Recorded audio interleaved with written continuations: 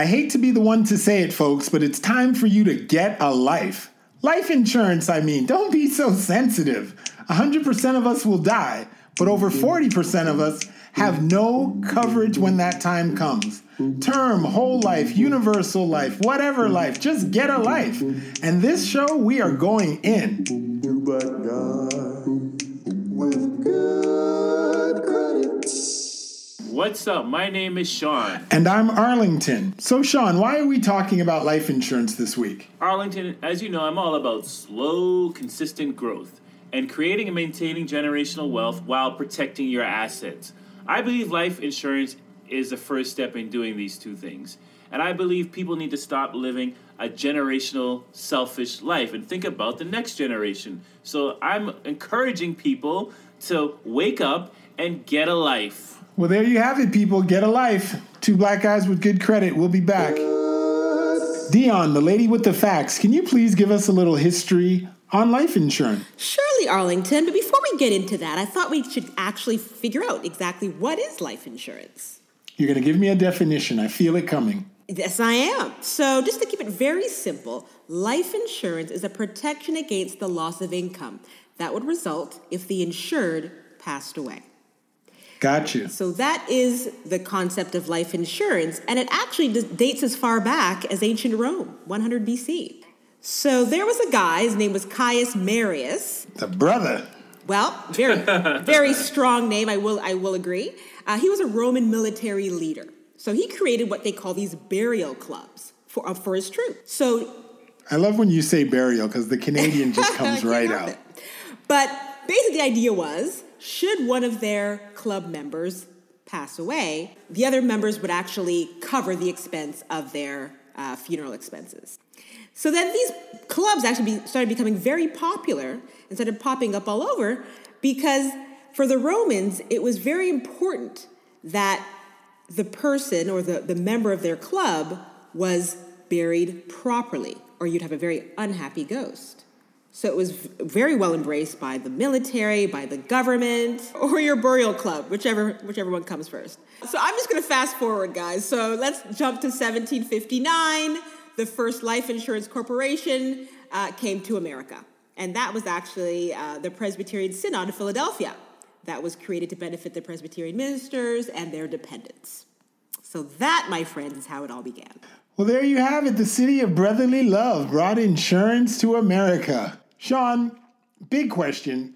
Why do I need life insurance? So 4 main categories why you need life insurance. For a survivor's income, like leave something behind for the people that you love, you know. The next is you can use it to help pay off your mortgage. And next, you can use it to help pay off your debt. And also you can use it for your children's or your loved one's education, future education. And then, bear yourself, pay for yourself. Don't put that burden on somebody else. Okay, so you're saying I basically need it to cover expenses once I kick the bucket.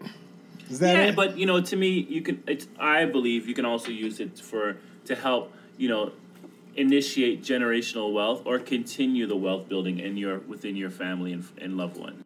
Okay, so how do I go about getting this insurance? What's the process?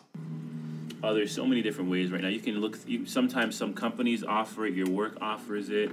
You can go online and you can research different life insurance companies. But it's a process. I wouldn't say it's a difficult process. They do medical examinations to see how healthy you are, and then they determine a rate, and you determine how much you want to insure for, and that's it.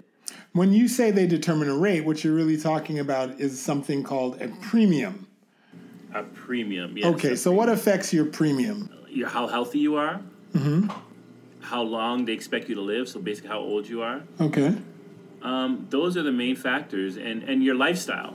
Okay, so once I need to have a healthy lifestyle, not do anything crazy, and that will determine what my premium will be. Right, stay away from smoking. It's a big deterrent. If they know that you're a smoker, that means, you are not going to live long, and chances are you may catch cancer, and that will be the end of you. And they don't want, at the end of the day, the insurance company is giving you life insurance, but they're in the game of making money.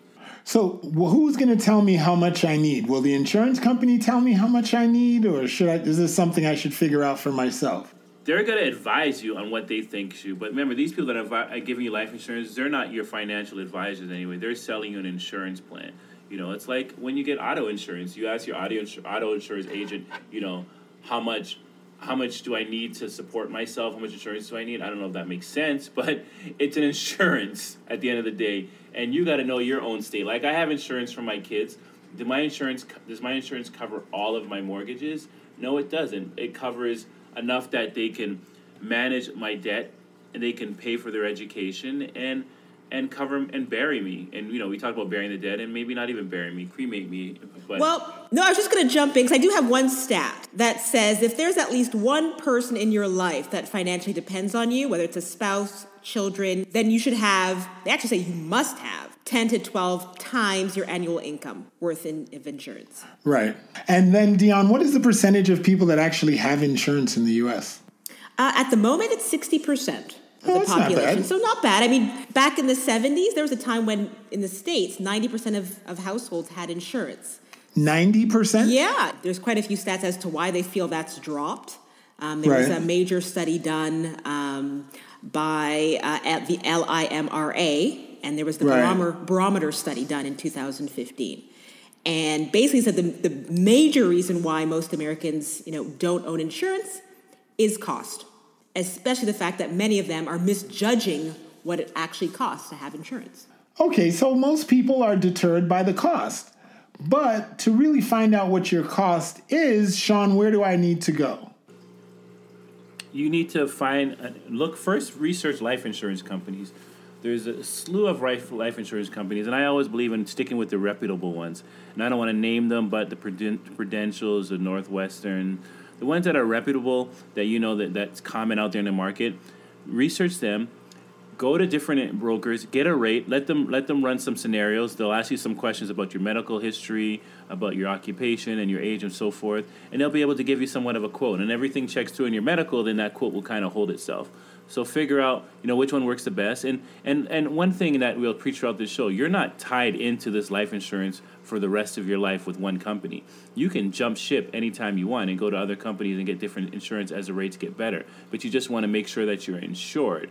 So once you get a different set of quotes, just like if you're getting insurance for a car, right. You want to go to Geico, you want to go to State Farm, you want to get a different quotes and see what they offer and see what the package contains, and then make a decision. But you should work out, what do I need to put away for my loved ones? Do I believe that you should give them $1 million policy and pay high premiums and make them millionaires when you die? I'm not, I don't know if you need to overinsure is what I'm saying. You should make a number that's maybe not conservative, but that gives them a start and gives them something that they can build on, and then make them aware of this policy and make them aware of, talk about what you would like to see them do with it, how they can invest it, how they can make this work as far as their next generation, or what expenses they need to cover with it. And please, let them know about the policy, because I just watched 60 Minutes and there was a whole episode on these same top life insurance companies that I've recommended you guys talk to about not letting beneficiaries know that they have insurance. So it's your responsibility to make sure that you tell your loved ones that I have a life insurance plan and here's my policy number in case something were to happen, because nobody owes you anything. Nobody's going to run you down and say, here, come get your check. You have to take the liberty and say, hey, X so-and-so has passed away and I know that I'm a beneficiary. Let me file my claim. Because unfortunately, my mother didn't tell me of all the life insurance policies that we had. My sister and I had to kind of ramble through and assume the ones that we thought we knew. But I can't 100% guarantee you that I caught all the insurance policies. I hope I did. I hope there's nothing outstanding, but I'm not 100% sure. So I don't want you to fall victim to what I have fallen victim to. Not that little uncertainty that maybe we missed something. Yeah. I hear you, Sean. So you want to definitely choose a reputable company. And I have heard of Northwestern, by the way. And then you want to make sure your beneficiaries are aware that they are your beneficiaries. Now, Dion, what's another deterrent for insurance, life insurance for people? What's one of the other deterrents? I know you had a statistic that was really interesting. Well, it is quite interesting that 4 out of 10 people don't know how much life insurance they need to buy. Bingo. And that takes me to you, Sean. Isn't that part of the cycle of insurance? There's like a cycle you need to figure out which will help you determine how much insurance you actually need? Well, Arlington, in the beginning of your life, loss of income from death would be, devastating. You have your high debt, you have mortgages, you have kids, dependents, dogs, cats, whatever. But in your later years, you get those kids out of your house. You still keep the dog around. Maybe you're on dog 3 or 4 by now. And, you don't have as much debt. You've paid off your mortgage. So you don't need to have as much insurance. So as you get older, you should have, in theory, less insurance than when you're younger. That makes sense? Makes sense to me. Welcome back to Two Black Guys with Good Credit. We're helping you get a life insurance. That's what we're talking about, people. Sean, there's basically 2 types of life insurance. Am I correct? 2 types, 2 basic types. There's whole insurance and there's term insurance, Mr. Arlington. Would you be kind enough to explain term insurance to the people? Term insurance is very simple. It's just a death payout. You die, somebody gets a check. That's it. Now, can I short and sweet. You die, you get a check. As the lady with the facts, may I jump in just to kind of further clarify that term? You die, you get a check. But what I'm saying is, it is for a term. So they come in 10, 20, 25, 30-year increments, for example. So I just wanted to put that out there. So wait, if you die within 10, 20, or 30, what happens, Sean? You get a check. My mom died. I got a check. What else do you want me to tell you? I got a check. It had my name on it. Right. FBO, beneficiary, right. Sean Linda. I cashed it. I ran to the Rasta Bank and cashed that thing one time before they changed their mind. I got a check. All right. What's whole insurance? Whole insurance is a whole different ball game. That's why they call it whole insurance. It's a whole different ball game. You're playing into not only a life insurance plan where you would get a check with somewhere to pass away, but you're also paying into an investment. So hopefully over the years, as you get older, this investment will mature and you can take out money. You can get annuity payments, dividend payments that can supplement your income in your senior years. So it's an investment as well as a death payout. So again, just to clarify, so versus term, which is for a term, whole life is for your entire life. So that it's actually also known as permanent insurance. Got you. Whole life's your whole life. Term life, you die, you get the check. Yeah, and you pay it term by term, year by year. You pay it. You get a letter in the mail. You owe me this money to keep you going for another year, and here's your money that's going to pay out if you die. This is what they get, and here's your beneficiaries. Very straightforward.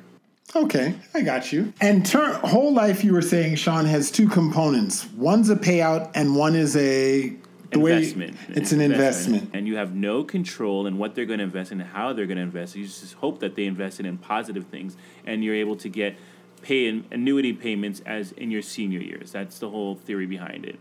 And of course, it becomes more expensive than term for those reasons. Okay. Because there's 2 sides of this coin, we're going to be bouncing back and forth a little bit. What do you think are the positives of term insurance? It's cheap. It's not expensive. That's the number one thing. They're saying if it costs you $100 a month for whole insurance, it'll most likely only cost you $7 a month for term. So wow, it's that much cheaper. It's that much cheaper, my brother. It's right. that much cheaper. Now, what happens you get a term like Dion said? What were the breakout years, Dion? 10? What? 10, typically 10, 20, 30-year terms are the most popular. Okay, so all right, Sean, I pick up one of these term years. I can do a 10-year, a 20-year, or a 30. What happens in year 11, year 21, or year 31? You got to renew it. You got to go in and take your medicals again. Make sure you're not smoking. Make sure you're healthy. And if you maintain that lifestyle of a healthy lifestyle, then your rate shouldn't be adjusted. And the only thing that a factor will adjust it is age. But if you decide to not live a lifestyle, then it's going to affect your rate. So all that comes into determining, how much you pay for this premium.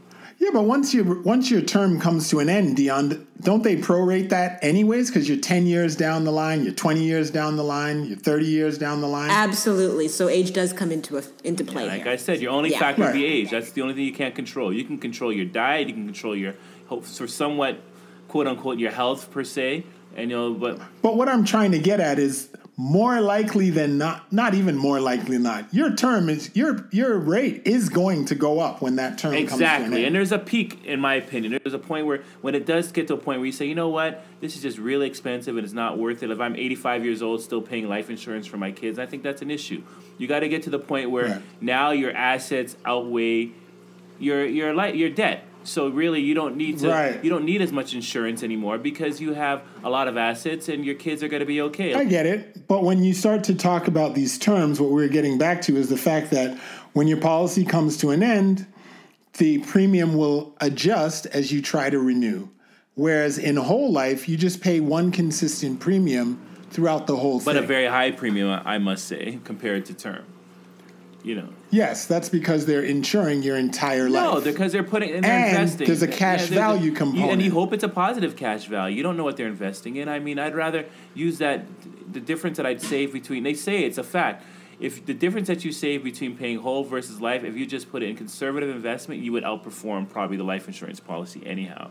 Yeah, but as we know from previous shows that we've done, half the country doesn't invest their money in anything. And they die with what? Like $10,000? We figured that in the Burying the Dead show. You know, this always justifying these actions. You know, you need to take control of your own destiny. Like I say throughout the shows, like my mother let go of my hand to cross the street a long time ago. Okay, she doesn't hold my hand anymore to cross the street. People need to let go and understand that I need to take control. And you pay for these inefficiencies that you create in your life. These cost a premium. Yes, I totally agree. But I have another rebuttal to that. Did you know that during 2008, when the market crashed, 68% of investors put their money into whole life policies because the return on that policy is tax-free? But what you just said is a valid point because the market was performing very poorly. That's why. But that was an outlier to what usually how the market performs. The market usually performs okay. Well, the market goes up and down. Yeah, but that was when it performed poorly, so people didn't want to take. They needed another place to put their money in that's not going to lose value. But 2008 was a once in a lifetime thing that happened. But what about if you with term? One of the things that I always have a question about with term is it is for a specific period of time. So let's say I was. Dion would suggest the longer the term, the cheaper the rate, right? So right, Dion? That's correct. The longer the term? Okay. So let's say I take up a policy when I'm 40, I hold it in for 30 years. So now I'm 70 years old. I'm about to turn 71. My term has come to an end. I want to renew. They're going to spike my policy because I'm 70 years old. I had the policy. I lived through the term and I got nothing. If I had all of that money in whole, I'd have money. I'd have value. What do you get with car insurance every year? If you don't get an accident, do you get a check? Exactly. It's that an sucks insurance too. policy. It's an insurance policy, and you can't look at it because you're saying, oh, there could have been some cash value, but you're paying an extra premium. You took away your disposable income that you could have been used to do other things with. So that's not a fair argument because this whole life, what people have to understand, and we need to communicate to them. If whole life and term life was the same premium amount, then we would all be getting whole, right? If whole life and term life was the same premium, we'd all be getting whole. Correct. Well, yes. Got you. But it isn't. There's a huge discrepancy between the two. And on average, Yes. for every $100 you put into whole, it would only cost you $7 in term. That's a huge... And gentlemen, I did want to just point out one thing. Be careful, because you need to read the fine print when it comes to whole life, because they are riddled with fees. So keep that in mind. If you want to even borrow money, just keep that in mind. Typically, it's about 6 to 8% to even take your money out. So the advisors do very well when they sell whole. They take a lot of commission off that too. So just keep that in mind. I think Dion does make a great fact. There are a lot of fees involved with whole, but what people say is once you get past the first 10 years, you're basically just you're putting money aside that's being invested and it's just growing. And you also have a death benefit in case you keel over. You're paying for that premium, I totally get it, but what's better, to pay for a premium or to have none? What's better is to invest in yourself. What's better is to invest and believe in yourself. But most people don't do that. We already know that. Stop undermining the American people. Most people don't do it. Most people... I'm not undermining. I'm giving the facts. We gave these facts in the stock market If show. I may point out, the Susie Ormans, Yes. the Robert Kiyosakis, 90% of financial advisors sell term. Yes. And they believe in investing the difference. I hear you. I think the Susie Ormans and all those financial advisors, yes, they suggest that people buy term because it's cheaper and invest their money in something else. But as we know, doing Two Black Guys with Good Credit, most people don't do that. But what we also know is a lot of wealthy people invest in whole life policies because they like to use the cash valuation as a tax-free transference of wealth. Correct. And in those cases, I see the argument you can afford the premium and you're using it to transfer the wealth to tax-free, and I can see the advantage of doing so if you are the elite. No argument on that point. But if you are not the elite, like myself and you, then we have to think of other options. Hey, I see myself as elite. Always. But here's my question to you.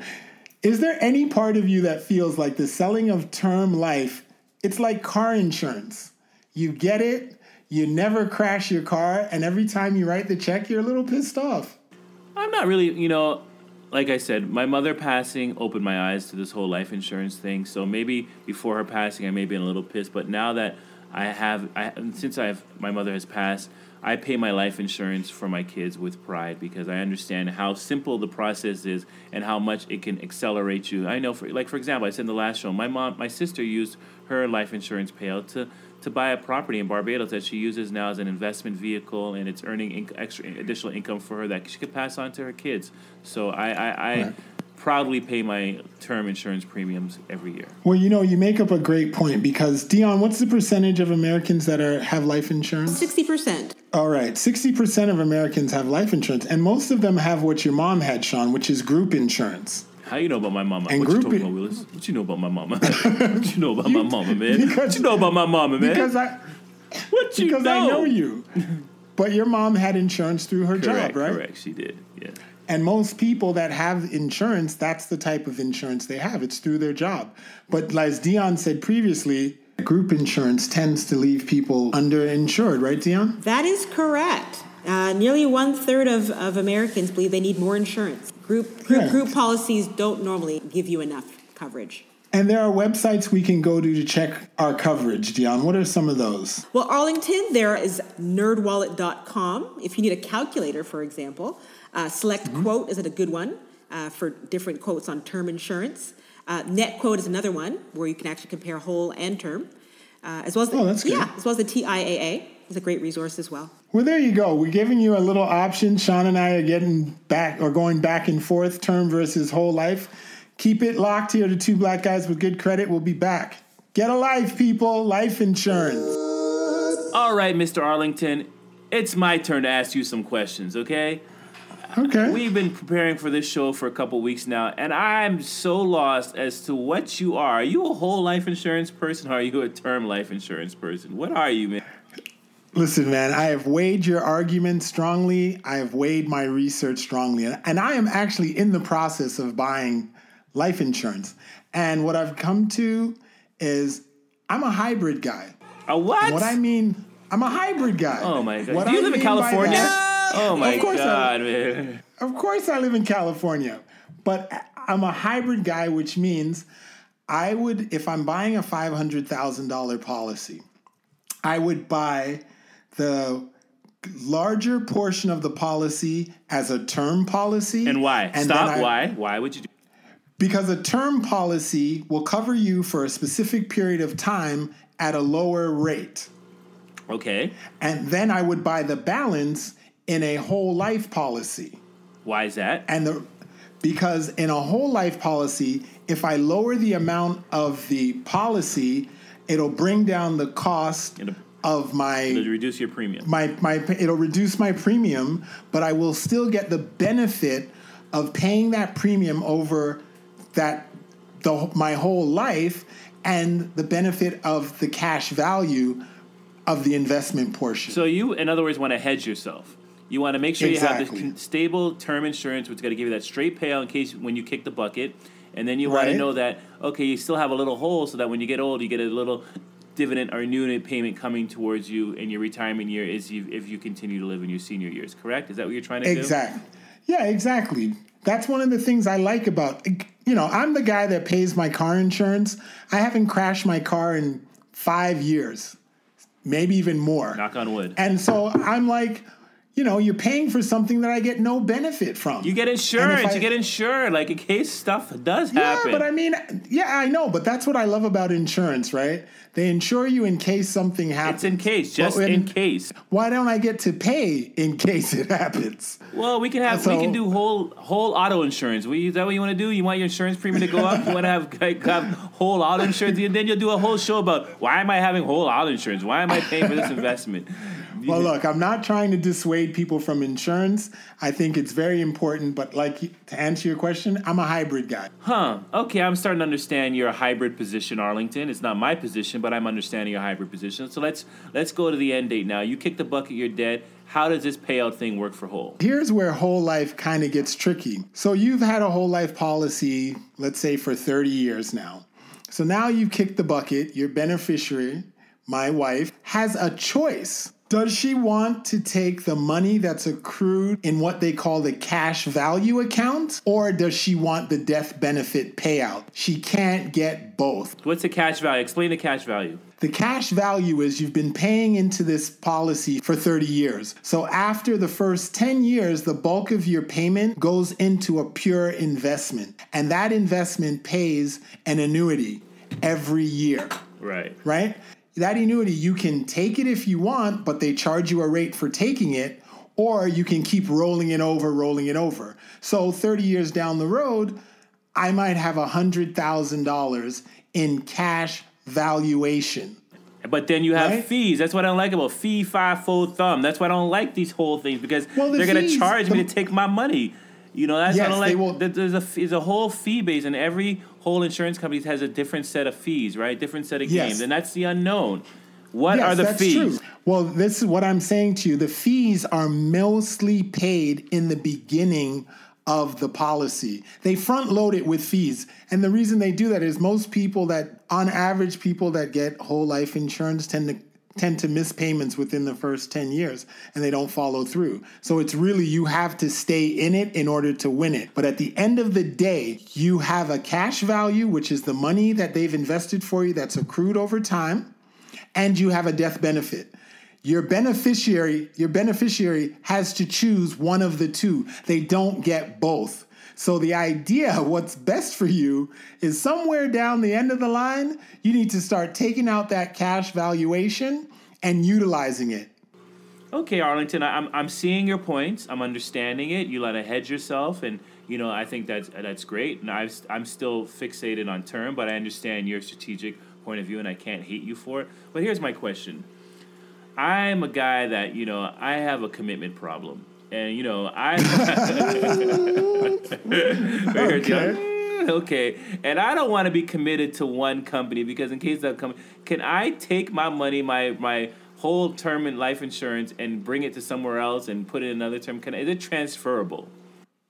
Well, sadly, it's not. That's the challenge with whole life. You have to be in it to win it. And with the same people all the time, right? Can't wake up to the same person, same morning breath every day, right? Every day. The only way you'll benefit with whole life is you have to stay with the same company the entire time. And boy, don't miss a payment. If you miss a payment, what happens? It's a wrap. It's over. It's over. And what about all the money I invested in? I put in. So all the payments I made over the years? Gone.